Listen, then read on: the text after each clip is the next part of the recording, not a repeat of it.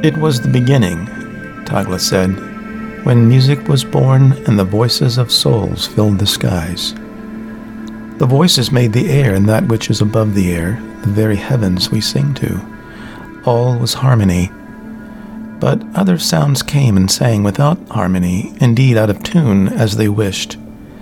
And when they sang against the melody, they turned to rock and dirt, and they fell to our world to form solid ground. These are the lamentable first sounds. At 7 years old, Randall envisioned brown and gray debris falling out of the sky. In his mind, he could see where the pieces landed to form creation. Tagla continued. When the other voices saw the confusion, some became sad for the unhappy silent clumps. Those with compassion sang out of tune likewise to join their brothers. Out of the sky the second voices fell as before with the first voices, yet less discordant than the prior, less descending. The compassionate voices, for that is their name, became all living life.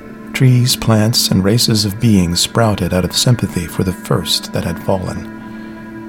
The benevolent actions of the latter pleased the melody, and seeing such charity for the lost souls, the melody permitted true harmony to remain in their souls.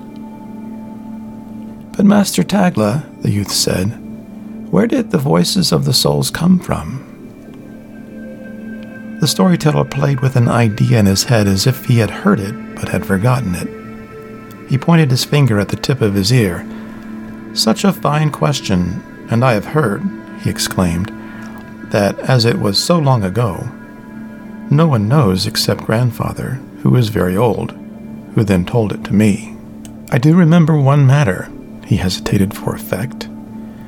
In the beginning, when music was born, out of the stuff of our dreams came the voices of our souls, and made all. Randall loved this memory, but it faded, and another vision took over.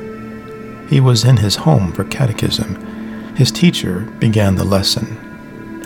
Long ago, during the regent's wealth, legions of forgotten road builders reared up the heads of the shaved slabs and ordered them side by side in tribute of the Great Pact, a treaty before the Golden Peace, which, as you know, lasted 200 years. Since John the Dolphin, the Lord of the Regions, had authorized the collection of tribute to rebuild the major cities in the realm, the Regents' Council had proclaimed this tribute in honor of the Dolphin's own mountain people decimated in the Fire Wars. Zex, Pear, Fair, and Glenderry funded the reconstruction based upon population and those willing to give in honor of the struggle for accord. Tomklin was not made part of the pact, for it is a wild people. When the regents removed capital punishment as one of the many reforms in the regents' wealth, the nome received all criminals and treasoners, except for the barbarian Heartborns, whom the regents exiled in the nome. The fire in the pipe smoldered as Randall's haze quavered. Soon his stupor would dissipate into sleep without too ill of an effect. Half his wits still functioned, and he tried to move away from his visitor, but his efforts stirred the strange woman, who relit his pipe and asked him to recite more tales. The smoke again dispatched Randall into rapture, and he resettled into his delightful disability with his benefactor. Randall told her, "I'm thankful to have been born in the Silver Peace, although the advent of civil strife in Tomklin has added a band of corrosion. In the last few years, judges have suborned their justice with demands for kickbacks. Their dockets are over 10 years unresolved. In other parts, organized corruption has sprung out of trading groups, backed by violent gangs in Zex and Pear. Yet it's not as bad as before the Golden Era." Randall droned in his preachy monologue. Prior to the region's wealth, massive wars had eradicated the cultures between the lesser mountains of the four divides. Fair and Glenderry, Pear, Zex, and Tomklin were cut off from each other, and not until Randall was in his 5th and final catechism did his teachers reveal the complete history of the Fire Wars. His opiate-inspired visitor listened quietly as Randall sermonized. "I remember my older sister, Josephine Wren, sat down next to me, and our teacher offered a prayer to each regent." The teacher began, "When news reached the outer parts of all the known world, that a plague had spread over the civilized regions, that legions had died and cities had been burned to dispel the diseases. Out came the despots to rule over the weakened peoples. As tyrants enslaved populations from as far as the grassy plains to the deltas and marshes, the known world divided. Brothers, sisters, cousins turned into strangers, for travel across the four divides became too dangerous.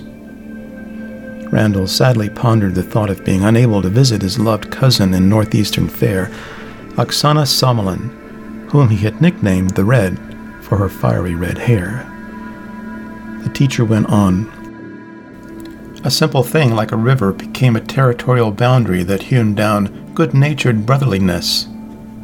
Suspicions and fear of the unknown, bred by the conquering tyrants, grew among those who lived on the left and those on the right.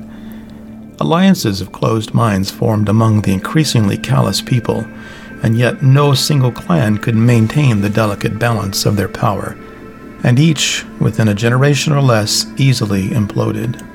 Through the exciting haze of McLeish's best, Randall recited the repulsive names of the tyrants to his hallucination. There were the Hectors of Shemitah Valley, the Clarsdale of Hinesfeet Highlands, and the Punjurib, who controlled the trade in the city of Jizrib, but the ugliest of the lot were the Heartborn clans. Too numerous and schismatic to ever number, those Heartborn clans stole and pillaged from all, and rose to become the strongest among the wicked. Some, they say, hoarded vast wealth in the Bome from their raids, but I do not believe those tales, and all the while learning and meditation fell by the way. Within 7 generations, ignorance became as vast as the great seas. Indeed, after the Reconstruction, hopefuls, their nickname, had departed the fairer lands to search for the rumored stashes in the Bome, but each returned empty-handed, spent, with bruised bodies, and some without full company. The old ones never left any clues or maps, Randall told the fairy companion. For all anyone knew, Glendory itself could be sitting on the clan's hidden caches. Randall's effort at rational thought rejuvenated him. Their own ignorance is as vast as the 2 nights across the Bome, Randall quietly spoke to the small womanish figure. The fabled 2 nights was Randall's sole interest in traveling to the Bome, his journey's end. After 6 months' preparation, Randall began his time-consuming goal not to find the buried wealth from the fire wars, but to find a priceless treasure, the riddance of his damned nightly visitors.